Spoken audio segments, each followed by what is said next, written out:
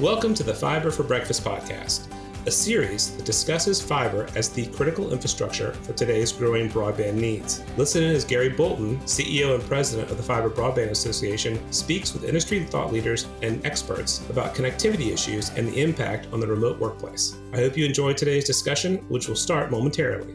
And remember to subscribe and like this podcast on your favorite platform. All right, good morning, everyone. I want to welcome everybody to Fiber Broadband Association's Fiber for Breakfast. We're now on our 37th episode. Treasury published its final guidance for the American Rescue Plan Act, aka ARPA, regarding the Capital Projects Fund.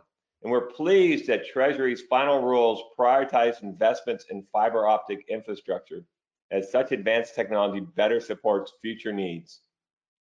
So really glad that they took our comments to light and really ended up with the final rules prioritizing fiber. Last week we saw the FCC released another tranche of RDOF awards. The vast majority of these award winners are going to deploy fiber. And the awards that received the largest amount of support appear to be electric co-ops such as Clay County Connect, Connect2, First Internet, Gibson, PGEC Enterprises. And other major fiber awardees are Point Broadband Fiber and BEC Cooperative. So congratulations to those RDOF winners and look forward to them getting their fiber projects underway. With respect to the bipartisan infrastructure deal, we're now only 5 days away from the Speaker's target to call a vote. We are seeing some members, such as House Majority Whip James Clyburn, warn the state might slip. Although we're also seeing others, such as House Majority Leader Hoyer, affirming the chamber will vote on the bill on the 27th. In any event, we're seeing strong bipartisan support, and we anticipate this bill passing and being enacted into law this fall. So I'm really excited about today's Fiber for Breakfast session, as we're going to be discussing the latest surveys results from Lightwave and the Fiber Broadband Association on 10G PON. I think you will find the results very surprising. Before I introduce today's guests, I'd like to introduce Trish Ehlers-Martin, who's going to walk us through some housekeeping items. Thanks, Gary, and good morning to everyone who's joined us today. I'll quickly go over a few logistical items for you all. If everyone would keep in mind that you're in listen mode only, to ask a question, you can type it into the question box located within your control panel at any time during our presentation. We will host a Q&A session toward the end with our panelists. This presentation is being recorded and will be available to members on FBA's website within 24 hours. You can find the recording in the Events tab under the Fiber for Breakfast drop-down option.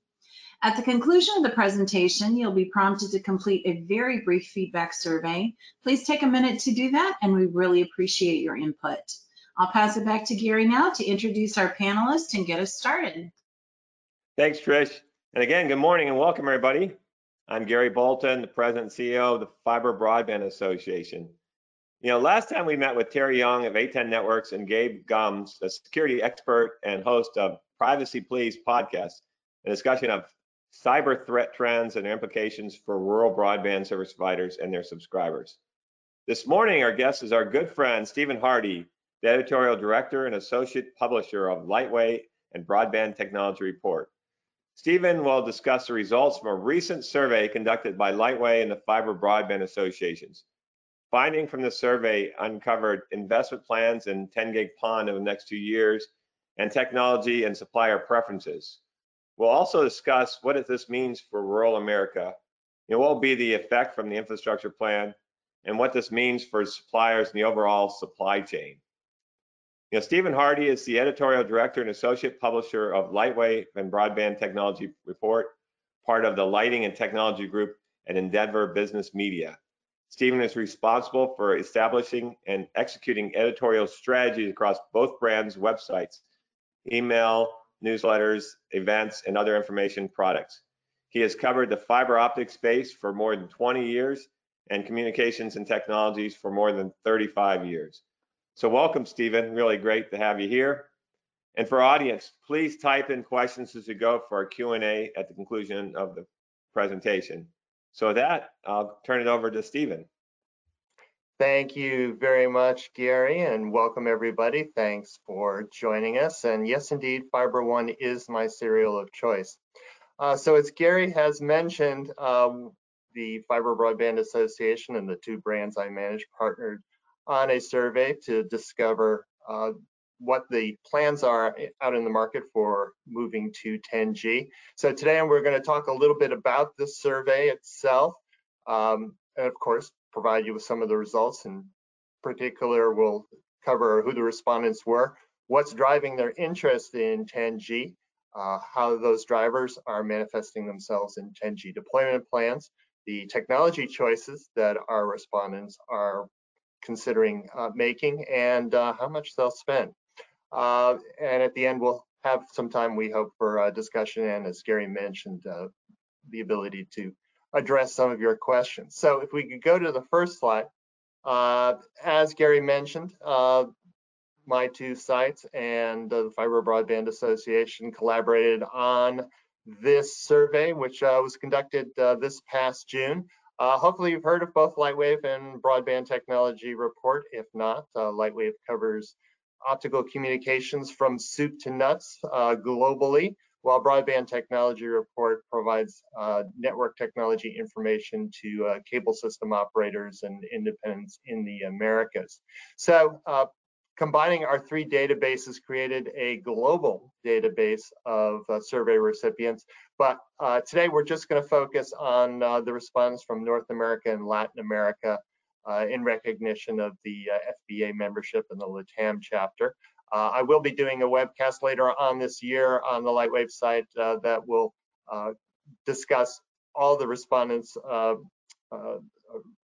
information, so stay tuned for that. Repeating what I had on the agenda, these are some of the main points that we'll be looking at today. So about 80% of the respondents that we'll be discussing today came from North America.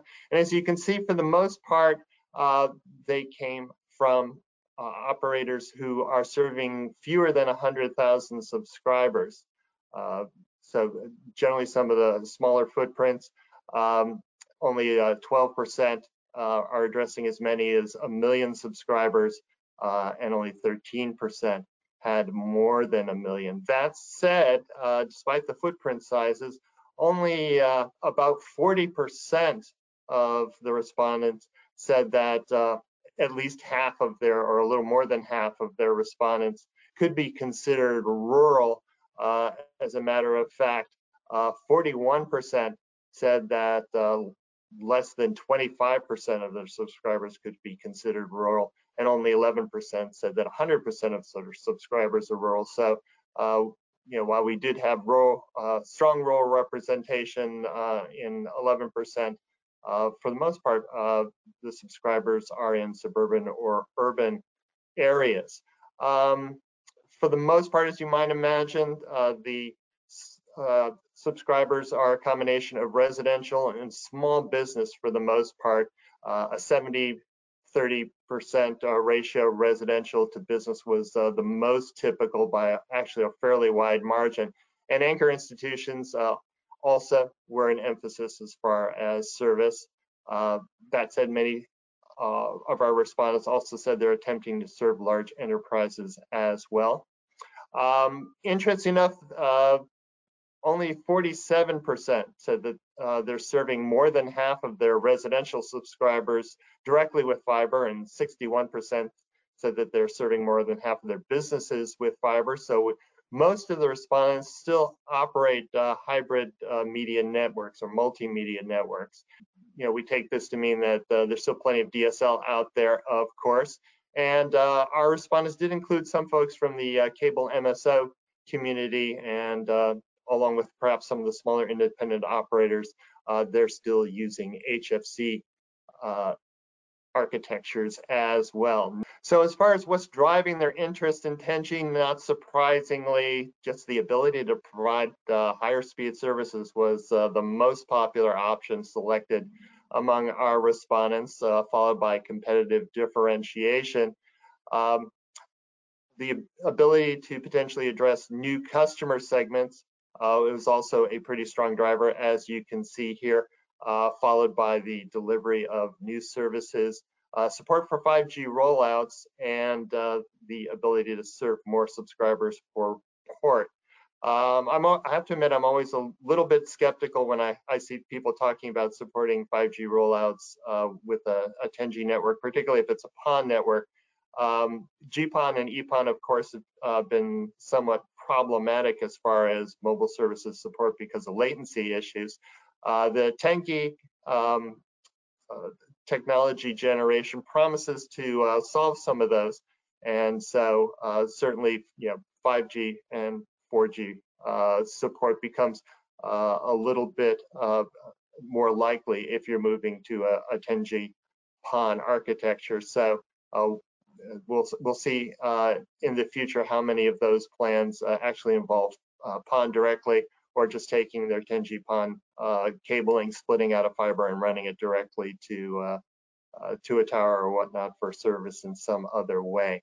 As far as what percentage of your 10G your network is 10G enabled right now, as you can see, more than half of people have fewer than 10% of their subscribers served by 10G, and as a matter of fact, 32% of the total respondents said that none of their subscribers are being supported by 10G right now. That said, there is a fair amount of deployment underway as far as 10 gig. So between the 20% that have a little less than from 10% to 50%, and those who have more than half of their subscribers served by 10G, add them up, you've got 46%. So there is a fair amount of 10G already out there in the field, as we've noted, from some of the announcements coming out of some of the service providers as well as their vendor partners. So as far as what people are planning on doing over the next 2 years, we anticipate seeing that. So as you can see, the folks who have 10G in their networks are planning on building on top of that. 36% saying they're planning to add more, and 18% thinking that they're going to be finished with their 10G deployments over the next 2 years.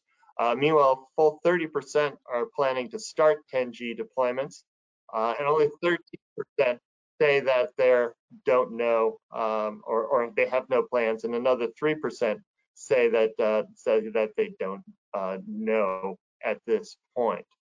So as far as technology choices are concerned, perhaps not surprisingly, XGS-PON is the most popular technology option among the respondents who do plan to build out some 10G infrastructure or add to the 10G infrastructure they have already.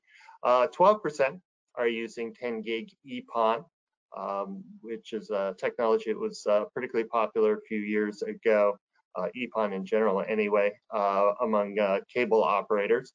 Only 4% are planning on using NG-PON2. No, I don't know if all of those respondents were from Verizon. As you may be aware, NG-PON2 is a multi-wavelength option based on ITU-T standards. The trick here has been the fact that the ONT transceivers need to be wavelength tunable, and it's been something of a technology challenge to create those transceivers at a price range that operators are willing to pay. Certainly there's still technology development going on in that area. One thing I noted that in terms of paring down the respondents from the global perspective to North America and Latin America is that the number of people saying that they were planning on using NG-PON2 did go down. So that means there are some people planning NG-PON2 deployments outside of this side of the Atlantic. So NG-PON2 is perhaps spreading in popularity a little bit. One thing that I found somewhat interesting is that active Ethernet and point-to-point is going to be the preferred technology of almost 20% of our respondents. Of course, point-to-point has been a standard technology for addressing business customers, particularly if those customers required more bandwidth than a GPON or an EPON architecture could provide. So it's possible that some people are talking in particular about serving their business customers this way, or continuing to serve their business customers this way. But as we can see here, it's not all PON out there. So here's what we found out about in terms of how much money people were planning on spending this year. As you can see, it's pretty evenly spread among less than 100,000, 100,000 to $1 million, and over $1 million. As you can see, if you're quick with math, that we don't have as many as 100% here. That's because 24% of our respondents said that they didn't know how much they were planning on spending. And I should let you know that of the less than 100% figure, only 4% said that they were planning on spending no money. So certainly there seems to be a fair amount of interest and plans to invest in 10G going forward. So in conclusion, there does indeed seem to be pretty strong interest in 10G. That seems to be regardless of the size of the operator or the mix of rural or urban subscribers. Delivering high speeds to, or higher speeds to customers is the main driver, but there are other strong ones, as we just described. Not surprisingly, XGS-PON is the most popular approach, and that means that vendors should be kept pretty busy delivering 10G PON technology for the next 2 years at least, of course, assuming that they have their supply chains in order. And with that, let's open the floor for some questions, and hopefully you found this interesting. Gary? Hey, Stephen, yeah, great stuff. So the survey was for both North America and Latin America. So these results, are they the mixed results of both regions?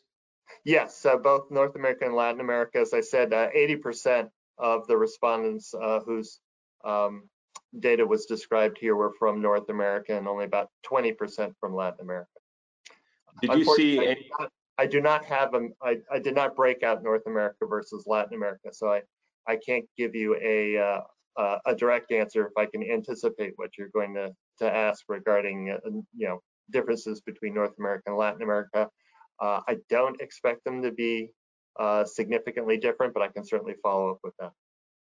Yeah, I would just think, like for instance, you had 12% 10 gig EPON, which I would see, that's very popular in Asia and other regions. Right. So I didn't know if that was popular in Latin America, what you're seeing here. Yeah, and unfortunately, I haven't had a chance to parse just the Latin American respondents, but I can certainly follow up on that. Yeah, so one of the questions that came in, I thought was a really good one. Thanks, Sean. It's so Virgin Media and O2 recently announced moving to fiber to the home and replacing their HFC network, as it has better overall OpEx with an equivalent CapEx investment as HFC DOCSIS 4. So improved financials didn't make your list of reasons to move to 10 gig. Is there any feedback or thoughts on the CapEx, OpEx impact? Well, certainly, for example, Verizon moved to fiber to the home in the first place because of the OpEx savings, and I believe that's another one of the reasons that they are moving to NG-PON 2, because they feel that the multi-wavelength capabilities will enable them to reduce their OpEx and provide a more flexible network. We're certainly seeing some operators move from HFC to full fiber. Altice USA, for example, is one operator that has decided to move to an all fiber format. There was another one that actually was just announced today that was actually one of the smaller operators that traditionally has had an HFC network that's moving to full fiber as well. OpEx is certainly one of those. I think the other thing is that while there's certainly a lot of work going on among the cable MSO community, cable labs and whatnot, in what they call their 10G initiative, being able to support symmetrical 10G is probably still a couple of years away. And so people who feel like they need the full 10G capabilities, both upstream and downstream, are probably looking a little bit more closely at the 10G PON options out there, and seeing that as certainly a more future-proof path towards keeping ahead of operator or their subscribers' requirements as well as their own operational needs. Of course, we're talking 10G now. There's already technology out there for 25G. There are standards underway for 25, 50, and Cable Labs is actually starting a 100 gig PON effort based on coherent transmission technology. So there certainly appears to be quite the runway for future capacity expansion in the PON community.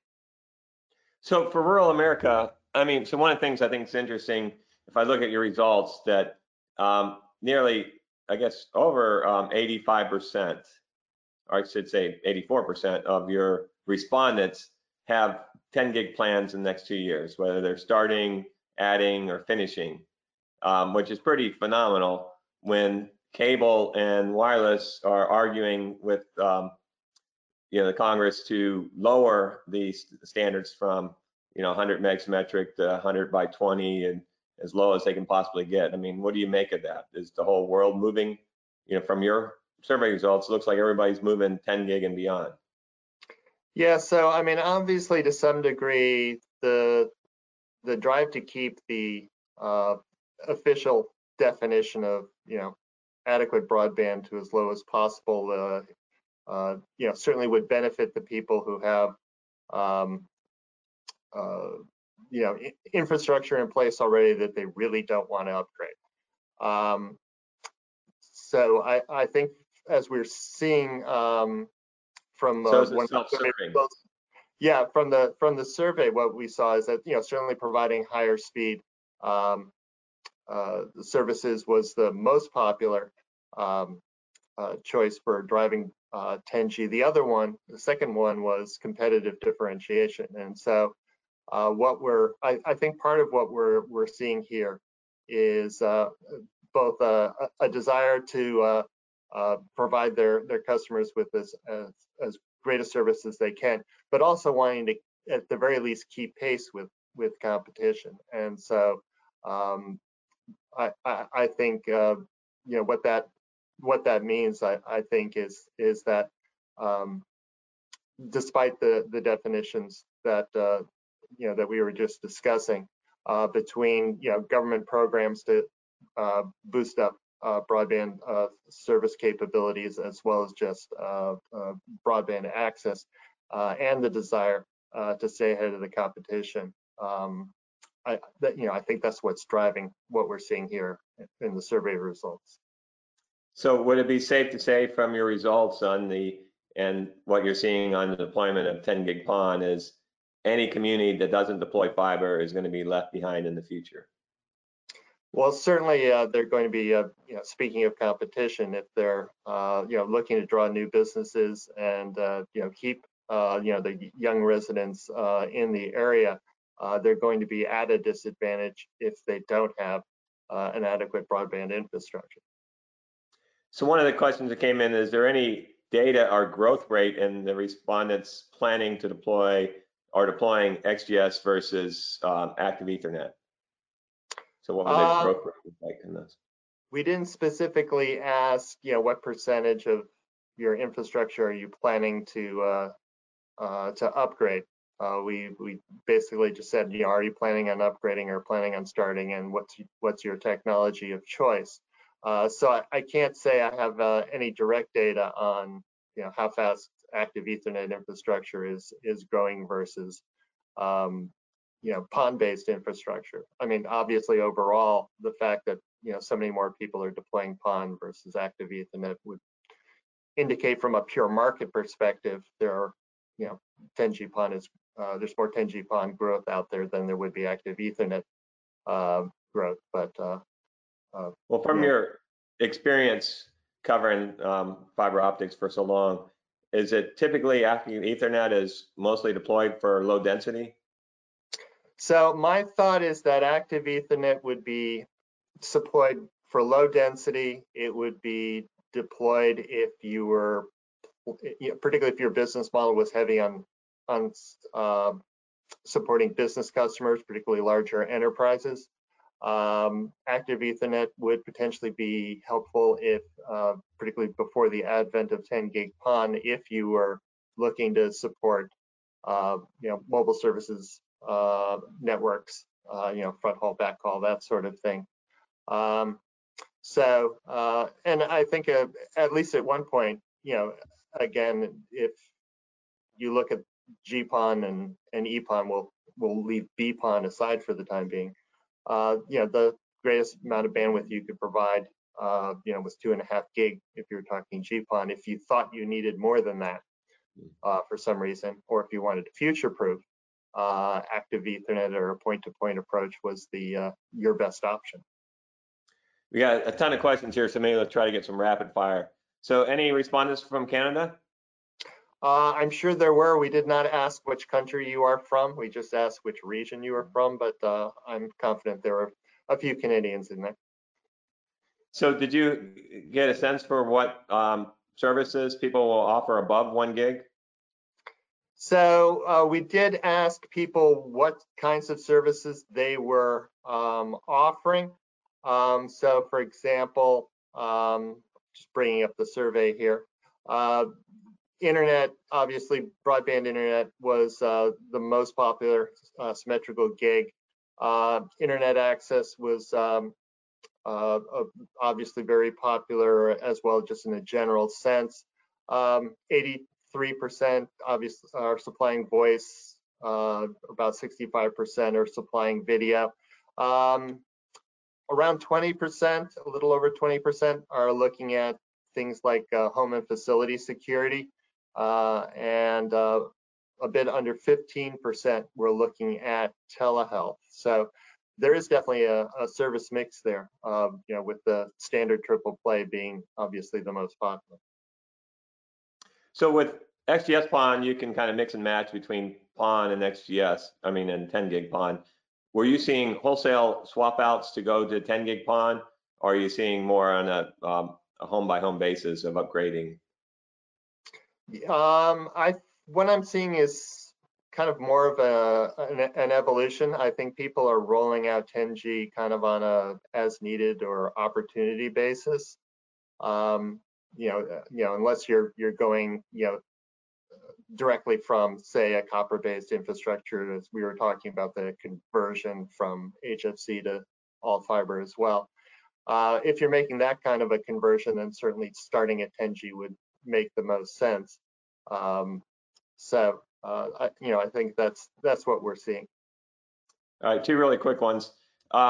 Is 10 gig enough for the next 10 years, or should service providers be looking to 25 or 50 or more? So obviously that's going to depend on the service provider. Needless to say, there are still people who don't know what they would do with a gigabit to the home, even though that's being offered. So the question is, do you need more than a gig? And is that being offered due to customer need, or again, competitive differentiation? That said, one with the growing use of or growing instance of work from home, or development of smaller businesses, perhaps gaming and whatnot, the higher speed services actually may prove appealing to at least some customers in the near future.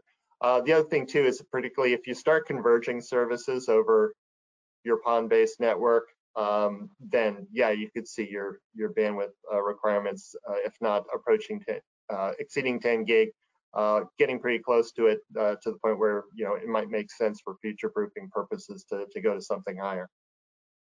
All right, one last question. Splits, what are you seeing? 16, 32, 64, 128? What are they doing with 10 gig networks? again, it's going to depend on the operator. I don't, and certainly one of the reasons you could go to 10 gig would be to, as we were kind of indicating one of the questions, being able to, increase your number of splits off the same OLT port. I have to say I haven't seen any definite trends in terms of everybody's going in this direction, but as we've seen the ability to support higher split rates in with 10 gig is something that is appealing to at least some of our respondents. We'll end on this really interesting comment from one of our audience members who's an operator. He says he's doing a 10 gig PON network with a 1 to 128 split, so 128 split compared to 32 split GPON. And the range is shorter, and he's using connectorized ODN. But what he found is the XGS, so 10 gig PON, is actually cheaper than GPON with the greater split. So a way to put in 10 gig PON and be able to be save money. So that's interesting. Mm-hmm. So Stephen, great stuff. I always love your work. Thanks for sharing with us today. And yeah, so next week, our topic is going to be 10 steps to avoid a cyber breach with my good friend and former colleague, Chris Cook, CEO of Lokit, and Chris Silvers, CEO of CG Silvers Consulting, both cybersecurity experts experienced in both offense and defensive security. So you're not going to want to miss that. We look forward to getting back together next Wednesday. So thanks everyone for joining us today. Thank you, Stephen.